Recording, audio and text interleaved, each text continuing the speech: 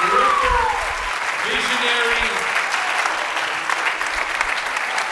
Wait. Okay, stop clapping. The director and visionary, founder of the Live Dead movement around the world. Live Dead. Ever heard of Live Dead? Woo! It came out of North Central University and a student, one of our graduates. We love this guy. Let's welcome Dick Brogdon.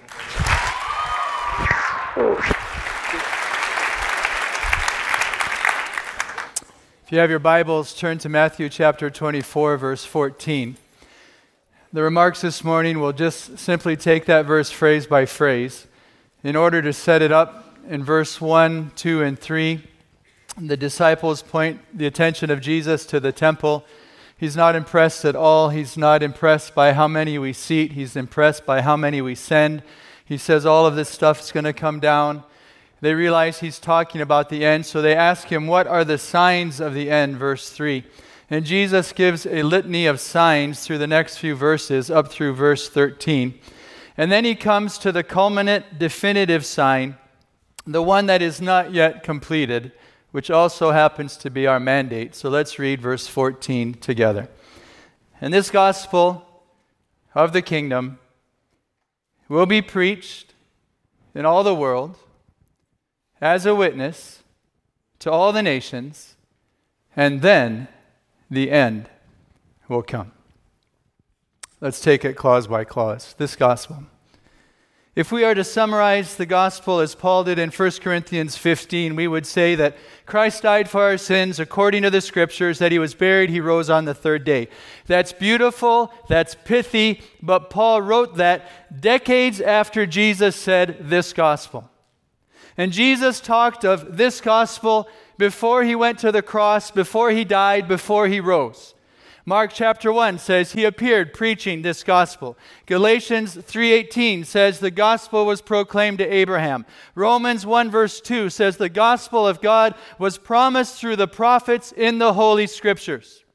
So if we are to understand the gospel in the way that Jesus did when he first preached it, when he mandated that that gospel should be preached to all the nations, what is that gospel?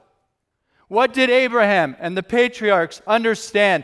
How would you explain the gospel if you couldn't use any New Testament lingo? You couldn't say Jesus, you couldn't say cross, you couldn't say resurrection or anything churchy. What was that gospel?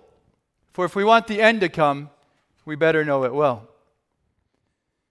You have heard, of course, that the word gospel literally means good news. And in order for news to be good, there has to be some context of bad news. So what is the bad news that makes the good news so sweet? In truncated form, the bad news is that because of our sin and our rebellion, the whole world is under the wrath of a holy God, and none can earn his reprieve, none can by works appease his anger. And the good news about the bad news, the gospel that Jesus preached in love, is this: God saves us from God for God. This is why the old hymn state, "'Twas grace that taught my heart to fear, and grace my fears relieved." Or the Rock of Ages hymn, "Be of sin the double cure, save from wrath and make me whole." Or the modern hymn, "Till on the cross as Jesus died, the wrath of God was satisfied." Let me make a case for this from the Old Testament. In Exodus chapter 11, God says, "I will bring one more plague on Pharaoh and on Egypt. About midnight I'll go out into the midst of Egypt, and all the firstborn will die." Chapter 12, "For I will pass through the land of Egypt. I'll strike all the firstborn. I'll execute judgment. I am the Lord. Now the blood will be a sign for you. When I see the blood, I will pass over you, and the plague shall not be on you to destroy when I strike the land of Egypt." The Bible is shockingly clear. The people were not saved by the blood from Pharaoh. The people were not saved from Pharaoh's soldiers. The people were not even saved from sin, but the effects of sin, because it's actually not our sin that slays us. It is the judgment of a holy God on that sin. When Jesus died on the cross, he saved us from the wrath of God.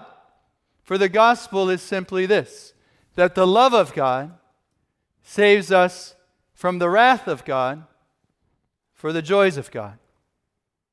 Now, I know that's shocking in didactic form, so let me use narrative to make the same point. The tale is told of an African king who had a problem in his kingdom. A chicken thief was running wild. The king decreed that when the chicken thief was caught, he would be lashed with a whip laced with iron, 10 strokes. Chickens continued to disappear.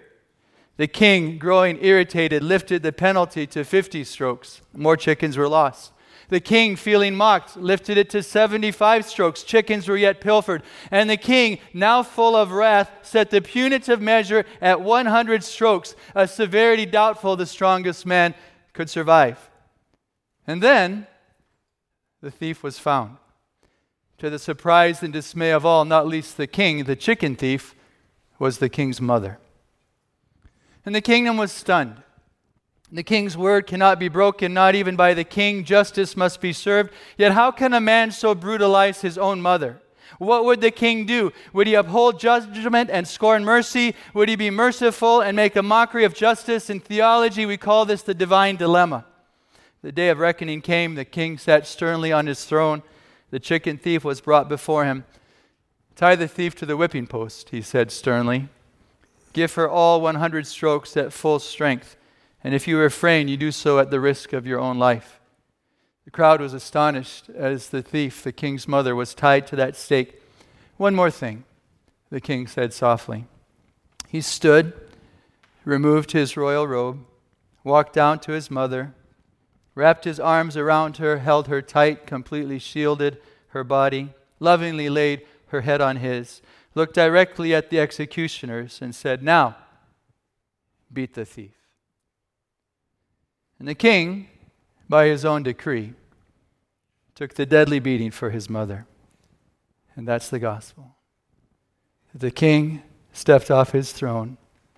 He descended into the muck and mire of your life and mine, guilty, offensive, rebellious as we are. And he wrapped his arms around us, and he absorbed the wrath of God. He said, "Now, beat the thief."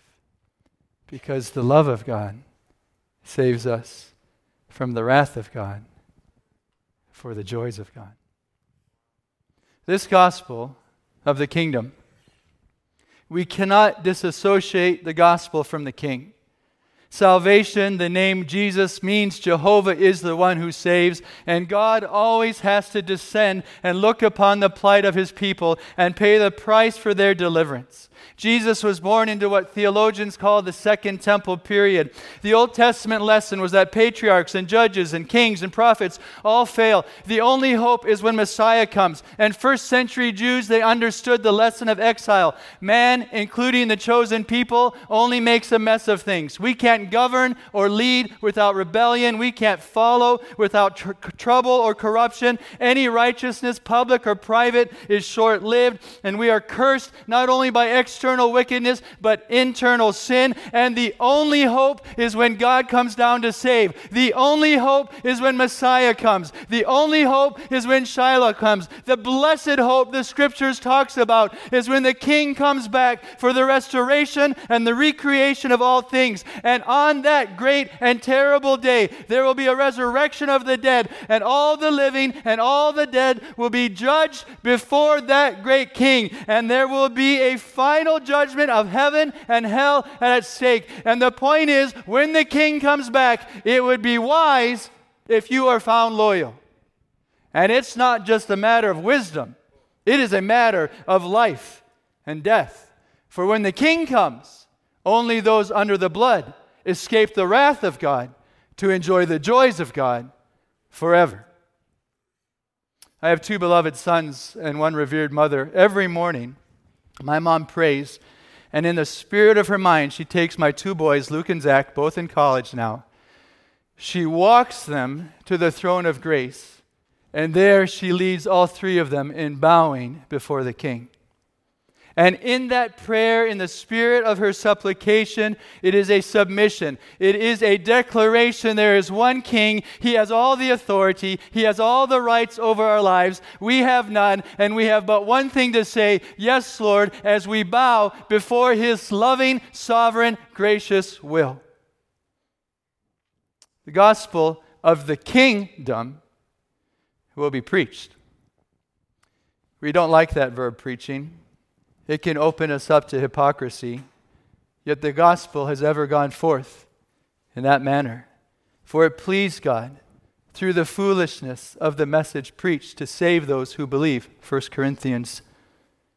Preaching fixes the efficacy solely on what God has done. Preaching removes any doubt as to where the power or life or healing or deliverance is sourced. It is not in man. It is not in programs. It is not in projects. It is not in you. It is not in me. God, through Christ, is the power of the gospel, and faith still comes by hearing, and hearing by the word of God. And we preach Christ crucified. To the Muslim and the Hindu and the Buddhist, a stumbling block, and to the secular humanist, foolishness, because the foolishness of God is wiser than men, and the weakness of God is stronger than men. And to be clear, I'm not talking about preaching emanating forth from this wooden pulpit or in this sanctified place. No, preaching is the verbal proclamation of all of God's people in all of the world, in the marketplace, in your living room, in the cafes, in the restaurants, on buses, on trains, in the street, on the park, and the university campuses, and the halls of power, through art and through music and dance and drama and video and writing, through every medium and out of every personality. Preaching is incumbent on all of God's men and all of God's women of every age. Our biblical role is crystal clear. We are messengers, we are announcers, we are town criers. We open up our mouths and we point to Jesus. And this is why in the Bible, Spirit-filling always affects our speech. Old Testament prophets and New Testament priests, Zacharias, Mary, Elizabeth, John, Jesus, Stephen, Peter, the Spirit outpoured at Pentecost. When Jesus becomes real to us, the fire of heaven is kindled within, and so enraptured with Jesus, we cannot contain him. It's fire within our bones, and we must open our mouth and vent to the world the glories of Jesus that have been unleashed within. And that fire is not from us. It is the glory of encountering God Most High. He has visited us. He has filled us with His Spirit, and we cannot contain the glory. It must burst out of us. And the wonder that we experience being unleashed to the world. So we say with Jesus in Luke 4, the Spirit of the Lord is upon me because He's anointed me to preach. And I must preach the kingdom of God to the other cities because for this purpose I've been sent. We say with Paul, woe to me if I don't preach the gospel. And we stand in the marketplace and lift our voice over the bad news of our times. And we say, God has saved us from God for God. And that obedience, as all obedience must, come with a price tag. Our assignment is to verbally transmit and lovingly act out the gospel, to learn language and culture, to be friendly and faithful, ready in season and out, contextually present these truths. But along the way, I've noticed that Muslims, Buddhists, and Hindus, they love it when I dig wells or provide schools or clothing or education, and they hate it when I preach the gospel. Social ministries make us loved. Preaching makes us hated. In the context of our passage, verse 9, Jesus reminds us that we're going to be hated, not loved, in the course of our unfolding assignment. You see, if our goal is to be universally loved, we have not understood the gospel. We haven't understood its implications, and we have not understood love itself. For the most loving thing that you can do is open your mouth and preach the gospel. For this gospel of the kingdom will be preached in all the world to all the nations. The global population now exceeds 7 billion. 42% of that 7 billion are located in 7,000 or more unreached people groups. And that word nations in the scriptures is ethne. It's the social, linguistic, ethno-peoples of the world. 3.15 billion in that 42% around the world today. They haven't heard this wonderful gospel, haven't had to wrestle with it. They have inadequate access. Yes, there's lost here in our decaying inner cities. Yes, there's lost in greedy corporate America. Yes, there are lost in our outwardly idyllic suburbs full of depression and vice. Yes, there are lost on our secular campuses. Yes, indeed, here is part of the world. But the assertion of this text is not that the here is being neglected, but that the there, the rest of the world, every nation, is at a disadvantage. Do not join your voice to the swelling ranks of those who would twist this scripture and others to devote primary attention here at home.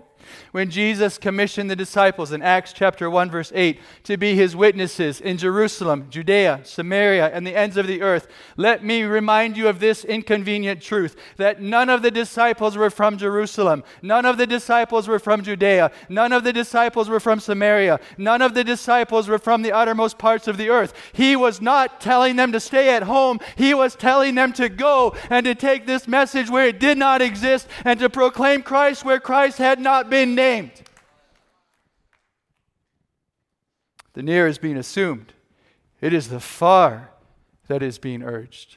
This gospel of the kingdom will be preached in all the world, amongst every nation. When it comes to the allotment of resources, it's always the far that suffer. Still today, globally, about 97% of missions giving, sons, daughters, and dollars, goes to places that are Christianized. And only 3% goes to that 42% of the world, that Muslim, Buddhist, Hindu world. And last year, Americans spent more on bubblegum and dog food than they did on the cause of global missions. I'm not asking you to neglect the near. I'm just saying that if 42% of the world doesn't have access to the gospel, shouldn't at least 42% of our missionaries and our finances and our prayers go there? For this gospel of the kingdom will be preached in all the world to every nation, every people group, as a witness. That word, you know, is where we get the word martyr. The gospel has ever gone forth under pressure. Favorite story of mine comes from Rome in 258 AD. Emperor Valerian had issued an edict. He wanted all the riches of the church. He was marching Sixtus II, Bishop of Rome, to his execution.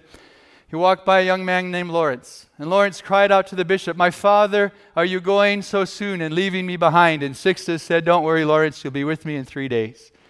Lawrence was arrested. The emperor demanded the treasures of the church. Lawrence asked for 3 days. He went, gave away what little money he had, collected all the widows and orphans, brought them before the emperor. He said, here's the treasures of the church. The emperor wasn't amused, and so he ordered that Lawrence would be roasted alive on a gridiron. They chained him to this metal grate, lit a fire, and began to burn him alive.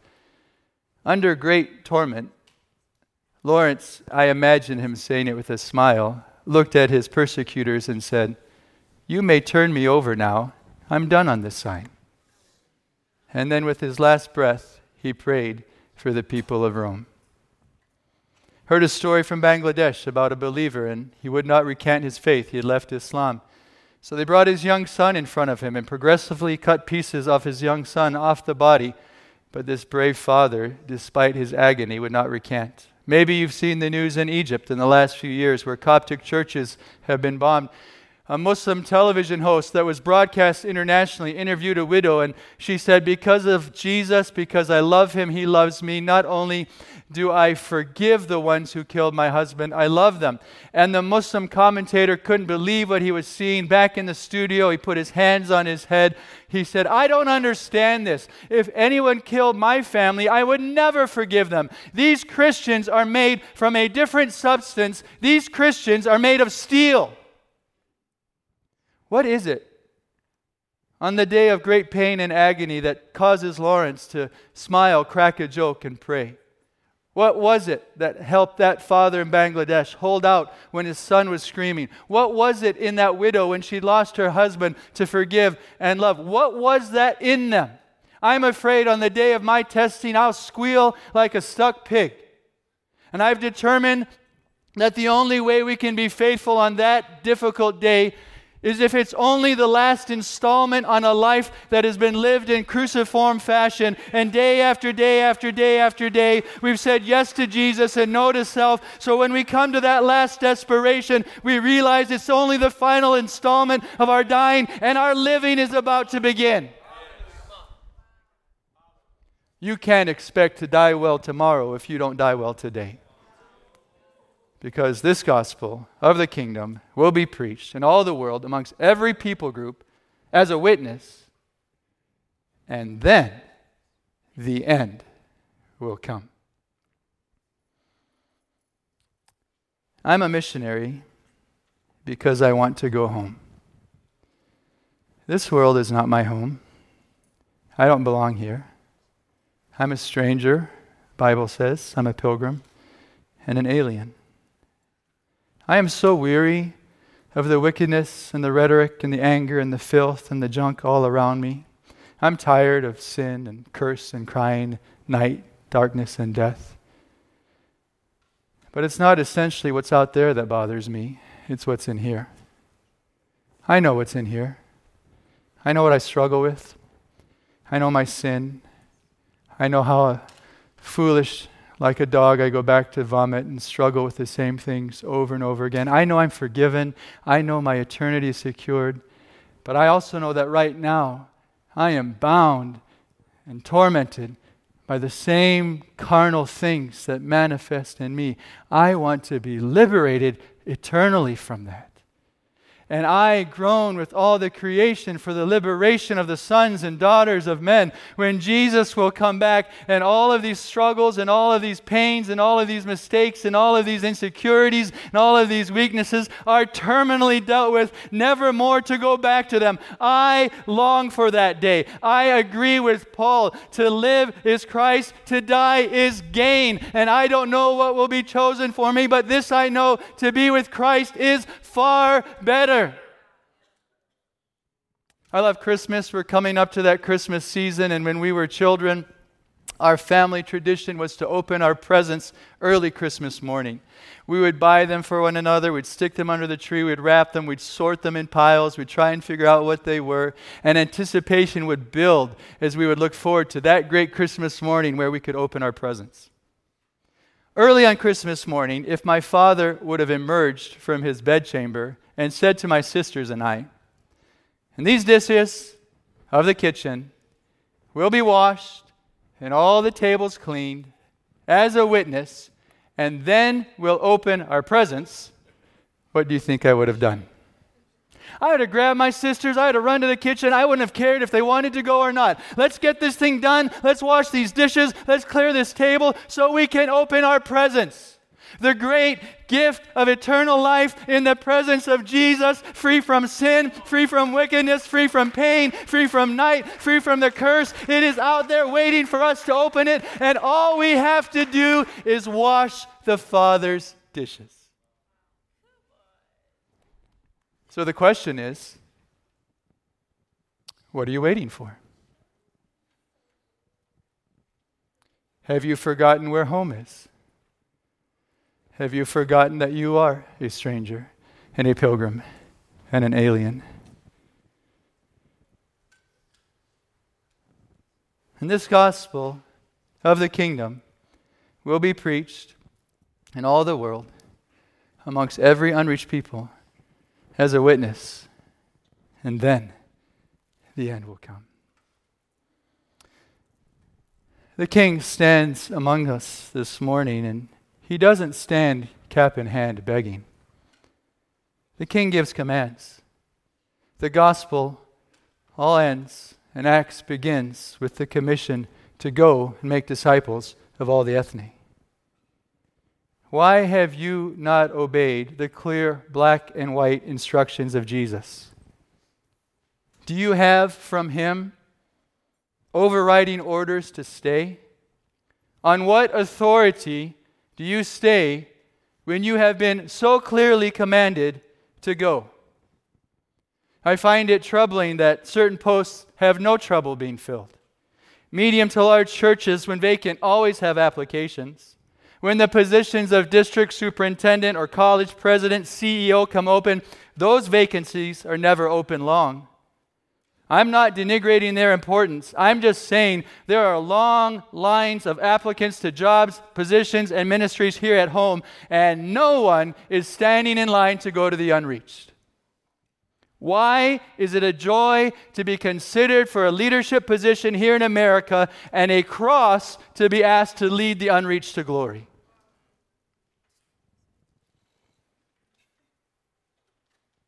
Jesus commanded us to go. I don't think we should agonize or wrestle on whether we should go or not. I think the agony should be on whether we're called to stay. For this gospel will be preached in all the world to every people group as a witness. And then the end will come. Would you close your eyes and bow your heads?